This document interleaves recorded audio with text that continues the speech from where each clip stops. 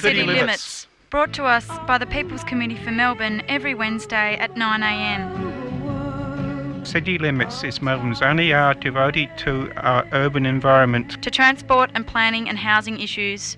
To privatisations and our utility services. To building and or maintaining a sense of community.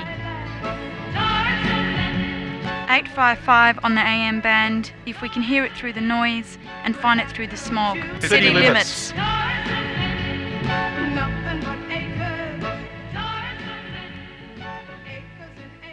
Welcome to City Limits. I'm Meg Kimber. I'm here with Zeb. Hey Zeb, how are you going? Hi, good. How are you going in lockdown? Can I pass on that question and Yeah, go to the next one? absolutely. How are you going? Yeah, I'm going all right. I still have work, so Okay. it feels still slightly normal for me, but Yeah, totally. I feel like this last couple of weeks has not been full of like lovely news. It has not. It's been a No. tough couple of weeks. And so today on City Limits, I know we have like a bit of a reputation to uphold in terms of sharing tough news with people. But I actually have some good news this week, I guess, like a little glimmer of good news about the national electricity grid. So we'll come to that in a minute. And also later in the show, you're speaking with some activists for disability access on public transport. Is that right? Yeah, we've got Ali and Martin from the Disability Resources Centre to talk about tram accessibility. We talked to Kerry, also from the DRC, a while back, and this is going to be an update about where things have got to now. So it'll be good to hear from them. Great. I'm looking forward to hearing that. So news this week. What do we got? Yes, let me find my news. In this busy couple of news weeks, I guess if anyone was listening last week, we did have a repeat of City Limits, so we hope everyone enjoyed that. We were having to adjust to the new lockdown rules and weren't able to go into the studio, so apologies for anyone who missed us. Okay, so, well, the news that I have is, really following on from not great things happening. I got sent this from Gab from 3CR, and it's like a media release from the Climate Council, saying that July was another record for hottest July ever recorded. So, July was the world's hottest month on record. Another warning about the worsening impacts of climate change and the urgent need to reduce emissions, as everybody already knows. The National Oceanic and Atmospheric Administration found that July was 0.93 degrees Celsius above the 20th century average, and the highest since global records began in 1880. So, yes, I feel like it's not too much of a surprise to anyone, but I guess we have to stay updated about these things. Totally. Have we talked about the IPCC yet on City Limits? Did I miss? We talked about it a little Dave. bit. Yeah, with Dave Sweeney, especially the sort of energy side. And one good thing to come from the IPCC report was that they barely mentioned nuclear power as an option, and when they did, they really highlighted the dangers of nuclear power generation. So good. I feel like that is a bit of a positive. And I've spoken recently actually with Han from the I'm having a blank on the name, but looking at getting a guest in next month to talk about the power of the coal lobby and federal government. So I think that's a big part of this just criminal level of inaction from the federal government on these issues. Yeah. And Yeah, actually, one of the articles that I was looking at this week, which is kind of a good news story, talking about that there was a moment recently where solar power outstripped energy generation from coal for the first time since the national energy market was set up 2 decades ago. Mm-hmm. So apparently it was just a crossover point for a few minutes as there was low demand and sunny skies, which meant the contribution from coal dropped to a low of 9,315 megawatts, while solar power provided 9,427 megawatts. So, yes. So it's like, apparently it's because it's like a bit of a shoulder season. So you have low demand because there's no heating really needed and there's no cooling really needed. And then there's also nice weather on the weekend. And when you combine those factors, you get the extra share of renewable energy that pushes out coal. But they were saying in the article that in order for Australia to meet its commitments under the Paris Climate Change Agreement, it needs 51 gigawatts of renewable energy generation by 2042, but there's only 3 gigawatts of new wind and solar projects that have been committed to, leaving a 48 gigawatt shortfall. Right. That is a little bit of a gap. Just a bit, yeah. But still, I'll grasp onto that bit of good news. Yeah. There was a little glimmer of good news in there, yeah. Yeah. I kind of did a small update the last week that we were live, talking about community batteries and why they're good, basically because they sort of get around the prohibitive individual costs of having like in-home batteries while avoiding some of the tech issues of giant batteries. Is basically Interesting. The idea of them. And I also went into like a little researchy deep dive, which I was kind of excited about. It's probably really dry information, but it was interesting to me that as well as solar being what's called an intermittent energy provider, so obviously it provides energy when it's sunny, not when it's nighttime or cloudy, and same with wind, it's only going to provide energy sometimes. It's also like difficult when lots of individual rooftop solar things are providing energy at lots of random times. Not impossible to deal with, but it's kind of another reason why storing that energy and then releasing it like at a more controllable rate is advantageous, because basically you need, in a like energy network, you need to try and have the supply and the demand of energy be equal all the time to keep the frequency at the like required rate. So in Australia it's going to be 50 hertz, and if the frequency changes too much either way of 50 hertz, then you start getting damage to like various equipment in the system. So yeah, I thought that was interesting, and basically like another point to why energy storage is important. Energy storage, and also this article that I was quoting before, it's from The Guardian actually, from the 23rd of August.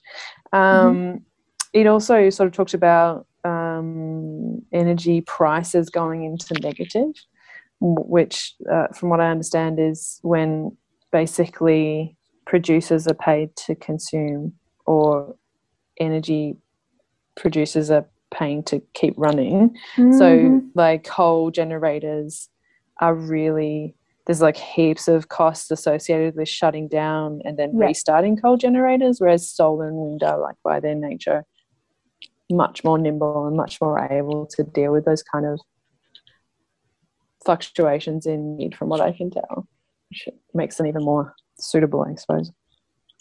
Yeah, so, perhaps in the future when we're not relying on coal, that will be like a plus for whoever's interested in making money. Yeah. It kind of comes down to that at the moment, yeah. But it is interesting how, like, there needs to be some sort of centralized system operator if you have a grid like we do at the moment to be trying to, like, frantically measure and predict how much power people are going to use throughout the day, or like also over different parts of the year. Yeah. So complicated. Very complicated. Another bit of news. I've got a couple of items, but maybe I'll pick one that is slightly positive as well. There's a festival of urbanism going on from the 13th to the 24th of September, which sounds really interesting. The theme is endangered urbanism, and their sort of like blurb is the global pandemic, social division, economic turmoil, housing shocks, and the climate crisis. All good stuff. Those are some of the threats facing our urban environment, but how can cities adapt and transition from these crises? So very appropriate for City Limits. It's going to have lots of free online events all throughout that week in September. So maybe we'll put the link in the show notes and people can check it out if they're interested. Yeah. And it's all, is it a nationwide event? Festival? I think it's accessible nationwide, but it looks like, let's see, the 2021 Festival of Urbanism is a public forum to discuss, share, and learn about current urban challenges. And that was from a professor at Monash University. So it might be a sort of Melbourne-based event. Interesting. Yeah. Looks like the link for people to find out more is festivalofurbanism.com. Yep. Yeah, and there's a few interesting kind of like articles and events and yeah. Interesting. And also, speaking of going back to our past conversation with Dave Sweeney, people want to get involved in this thing called the ICANN Cities Appeal, which is a global call from cities and towns to support the treaty on the prohibition of nuclear weapons. You can get your local council, or you can try and get your local council to pledge support for the treaty. And 36 councils in Australia have already signed up. So that's another bit of good news. We're really cheering people up on City Limits today. Yeah, it's Kevin in here. Kevin would have a lot of stuff from the Herald Sun. Yeah. But we'll have to save that for next week. So tune in next week, listeners. There'll be a big build-up, and then next week it will just be full of Herald Sun. There'll be a lot of Herald Sun news, I think. Yeah.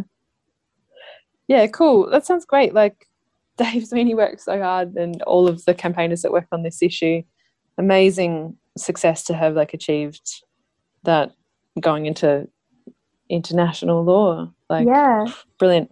But I listened back to the show and it was a really good one, and like I love the question that you asked about how these kind of weapons and technologies get developed and how people feel about them. I thought that was a really interesting question.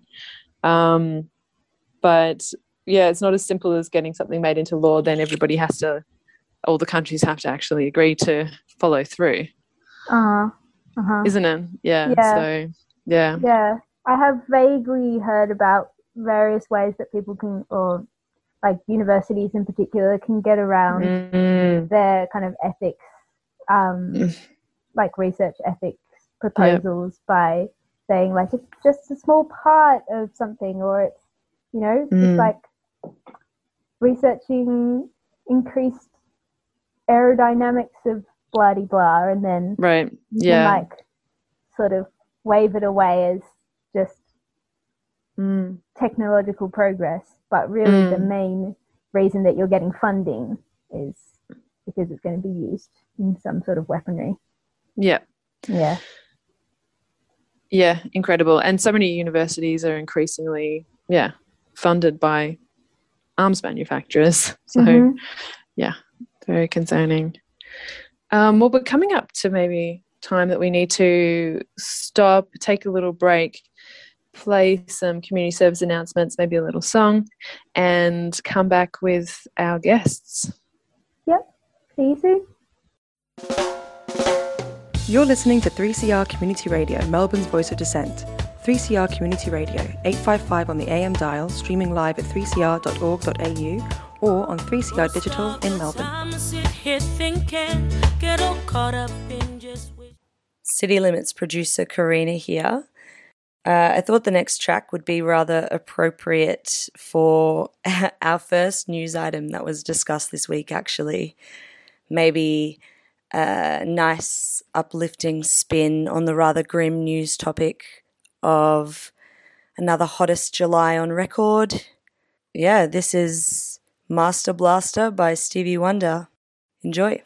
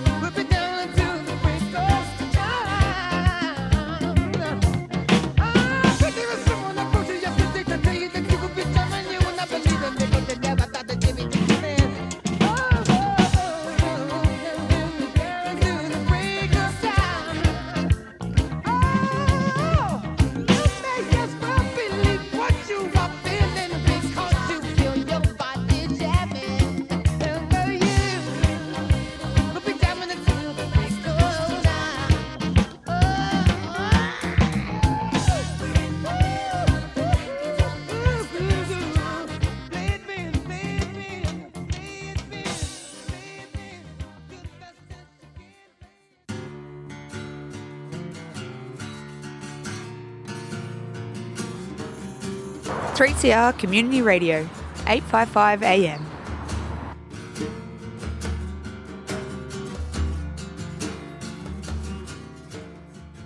Okay, welcome back to City Limits on 3CR. We've got Ali Scott and Martin Leckie, both from the Disability Resources Centre here, to chat about tram accessibility or lack of accessibility, and how that campaign has been going. So welcome to you both. Thanks, Em. Thank you. Firstly, I don't know if this is a dangerous question to ask, but how are things going in lockdown? Oh, not bad for me. Not bad. That's good to hear. It's like wading through mud. The lack of human contact makes everything really muddy, I find. Well, I get a attendant carers who come in to help me every day, so I get some contact. I've got my housemate. So, yeah, I'm doing all right. Yeah, time becomes a little bit meaningless for me, but we'll survive, hopefully. Alrighty, so perhaps let's start, maybe give a sort of overview and a background to the campaign for tram accessibility, because I know we did talk about it a while back with Kerry, but basically this campaign has, in a sense, been going on for 40 years. Is that right? Yeah, so just to recap on that, it's an astonishing thing to think that the Disability Resources Centre was set up in 1981 when people who had effectively battled out of institutional settings found they couldn't fully engage in work, education, culture and social connections because they couldn't use public transport. And so, and of course, much of the disability community is made up of people that don't drive. And so they rely on public transport to get around. And so it's been a really big part of DRC's work ever since then. And we're still battling with the same thing. Yeah. And I've been involved since 1995, really. When I had a car accident, got my disability, quadriplegia, ended up in a wheelchair, and found, couldn't get access. And the DRC helped me out with some complaints about access to buses and trains. So I joined the DRC after that. So it's been going, we've been very heavily involved in transport campaigning since I joined in 2002. And that's been ongoing. Yeah, and it's really quite amazing when you think about the projects, the mega projects that are going on in transport at the moment, like the Melbourne Metro Tunnel, what's it called? The like overflies for the trains. So it's obviously possible. Why do you think that the government hasn't fulfilled its commitment to tram accessibility? Well, unfortunately, they're not putting people with disabilities at a high priority. I mean, we are supposed to be 17% of the population. So it's a lot. And some other people have louder voices. For example, the traders, when it always goes to council and then the traders oppose building the new accessible tram stops because they lose a few parking spaces. Yeah. And they get the ears of the politicians and it gets delayed. So I think that's part of the reason. So we just have to be stronger at campaigning. But I think most of the public are behind us. They really do think it's unfair that we don't have access to public transport. So somehow we've got to channel that support and get the government properly funding access to trams in particular, is what we're talking about today, because it's illegal under the Disability Discrimination Act not to provide access to people with disabilities. And the Disability Discrimination Act, was born in 1992, and then there were some transport standards brought in under the Act that had a timetable for making it accessible from 2002 until 2022. And the government just missed all the targets along the way. It was supposed to be 90% accessible by 2017. Yeah. And they're still only up to about 23% accessible for the tram stops. And they're supposed to be fully accessible by the end of next year. But there's no way they're going to make that target. So they just need to put the funding into building those stops. It's not coming so far. So that's what we're complaining about, and we've now launched a legal action as well regarding that. Yeah, so that's the VCAT case. Is that based on the legal grounds from the Act? Yeah, we've submitted under the Victorian Equal Opportunity Act. We had a choice whether to go with the Federal Disability Discrimination Act or the Victorian equivalent Act, which is the Equal Opportunity Act, but we chose to go to the Victorian legislation because you can't get, or usually you don't get costs awarded against you if you lose, whereas there's a risk under the federal legislation of getting costs awarded against you. So that's partly why we've chosen to use the Equal Opportunity Act. Yeah, and you can submit to go, because often it goes, if it's not settled in mediation, it goes to the Victorian or the VCAT. Anyway, we're going straight to the VCAT, which is the body that hears the complaint, or that resolves the complaint, or comes to some sort of decision. Yeah, this is the Victorian Civil and Administrative Tribunal. So some complaints can go straight to that tribunal if they think they're not going to resolve in mediation in another way. So we don't think it'll be resolved very easily because they have to go so far and spend so much money to do it. So we've applied to go straight to VCAT, and there will be a hearing.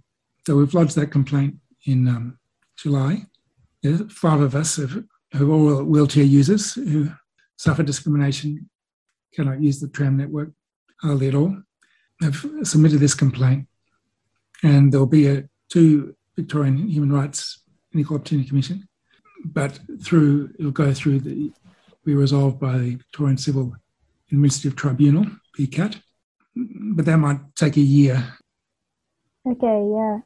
And so in the case that you are successful, what would be the results of that? What would be the implications for what the Victorian government would have to do? Like, would they have to make a commitment in the budget, or would they have to give compensation?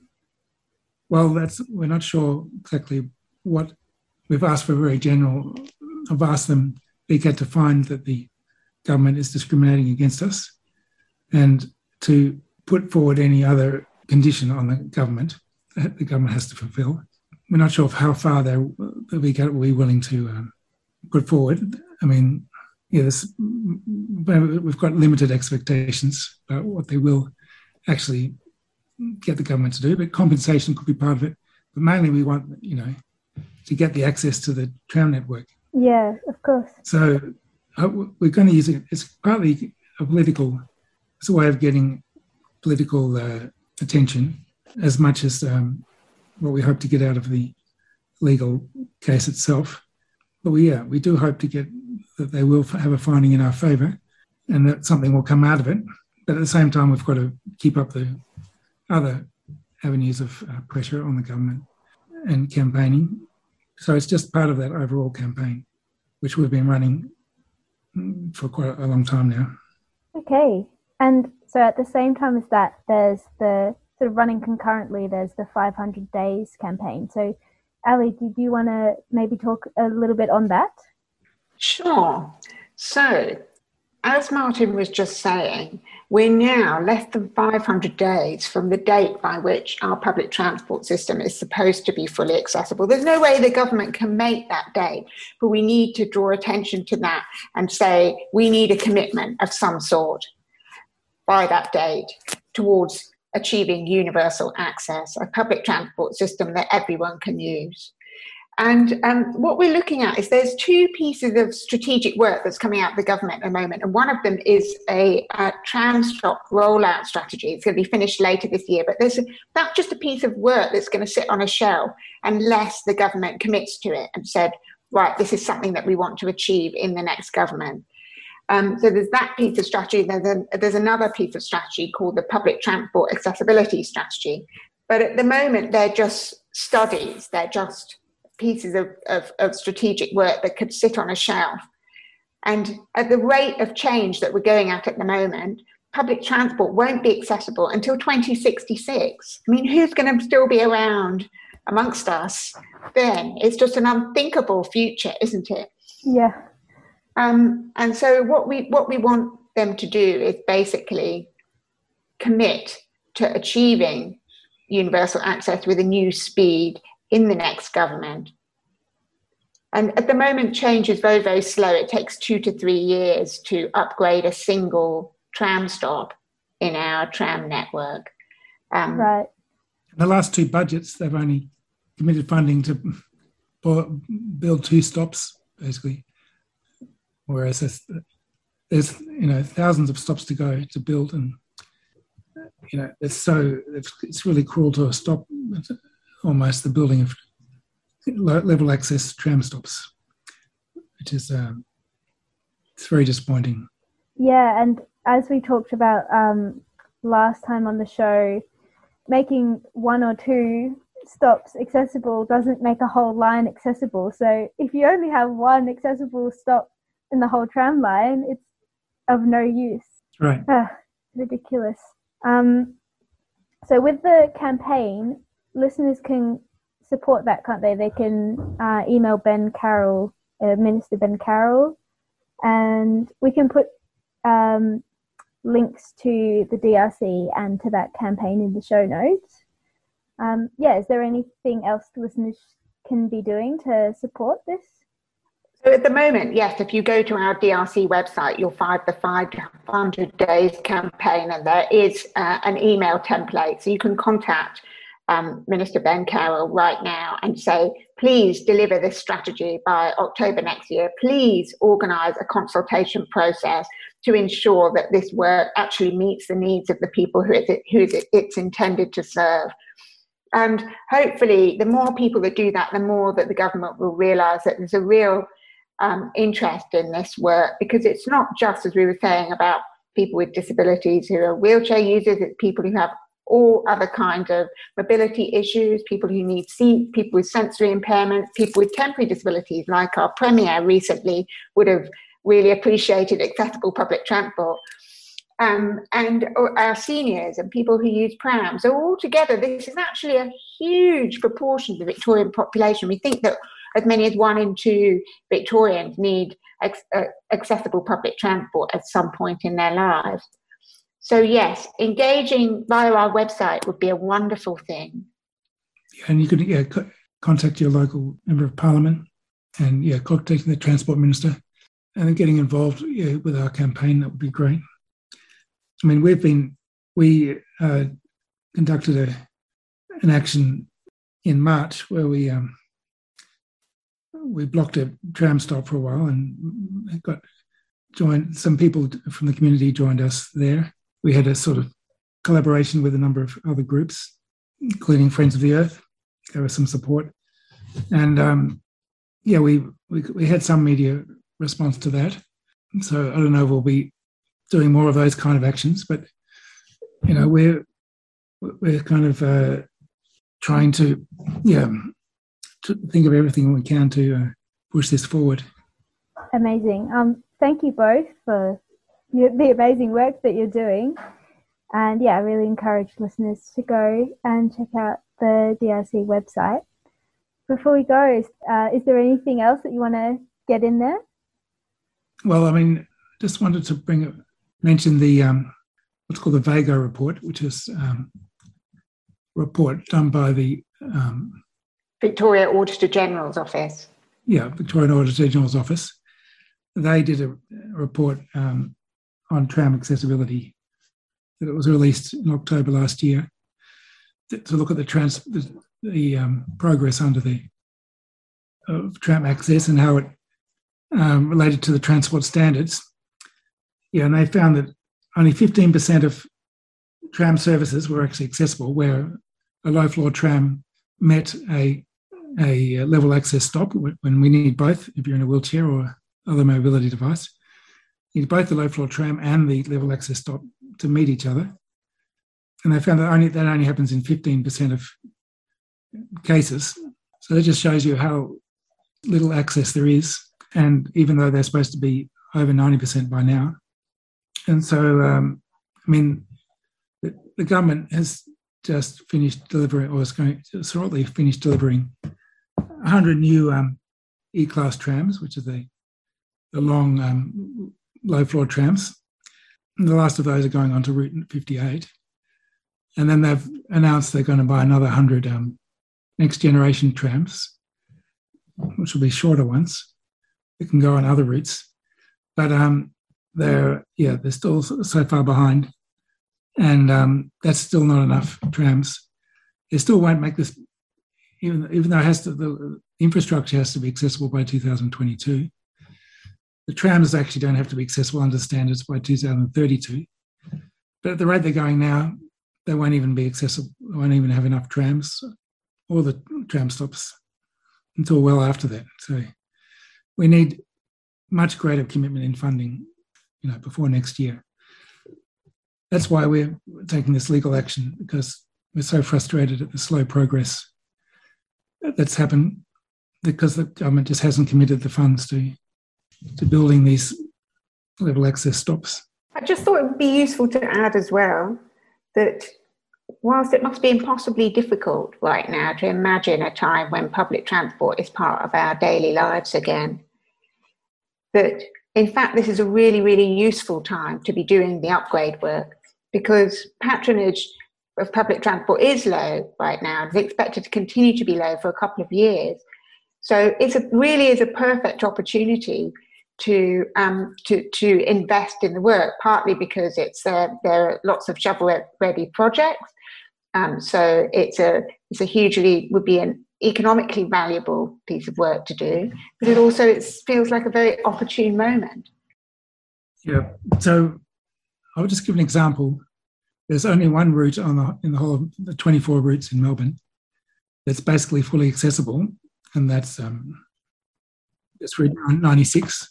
Yeah, there's a route near me called Route 96, which goes from Brunswick to St Kilda, and that's the first tram route that's fully accessible.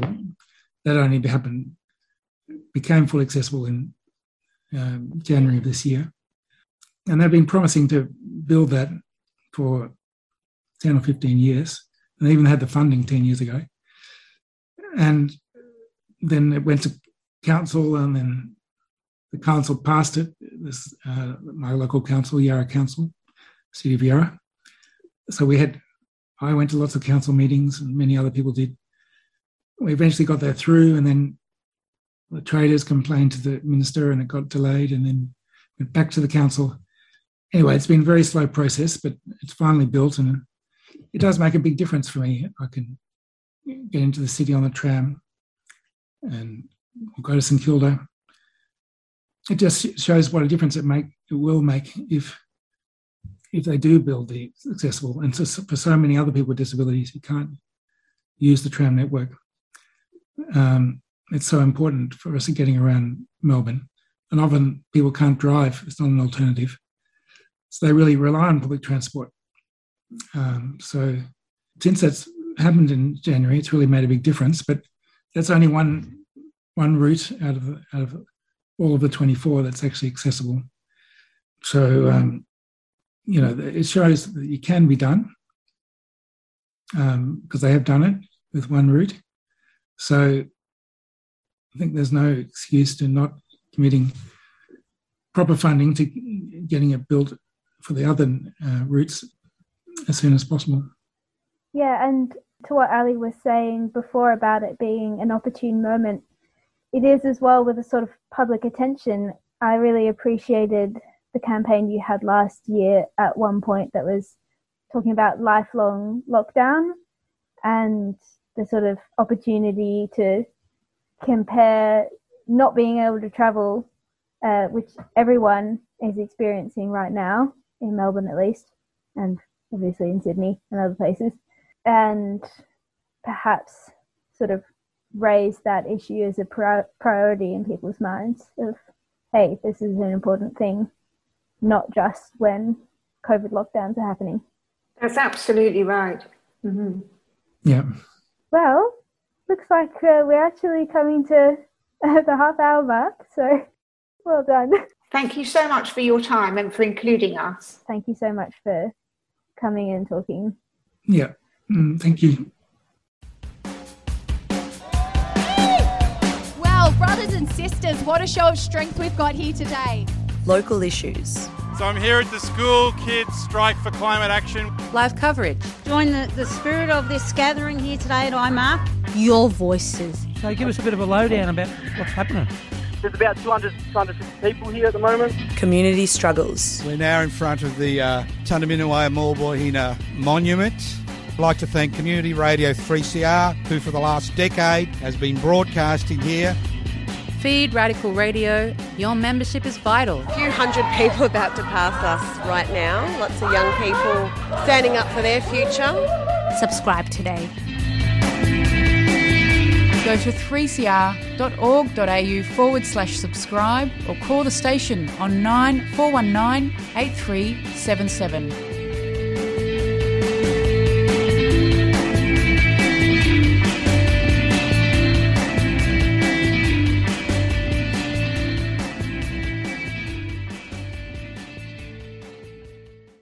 Okay, back on City Limits. We just had a great interview with Ali Scott and Martin Leckie from the Disability Resources Centre on tram accessibility. Next week, we'll be having more conversations about transport. Yeah, and good, well done, great interview, and good on them for all the hard work at the DRC for trying to make transport more accessible. It sounds like it's been a really long haul and there's still a lot further to go, unfortunately. But yeah, it's good to know that there are ways that people can support their campaigns. And as you said in the interview, we'll put that in the show notes for people to get in touch and get involved. You've been listening to a 3CR podcast produced in the studios of independent community radio station 3CR in Melbourne, Australia. For more information, go to allthews.3cr.org.au.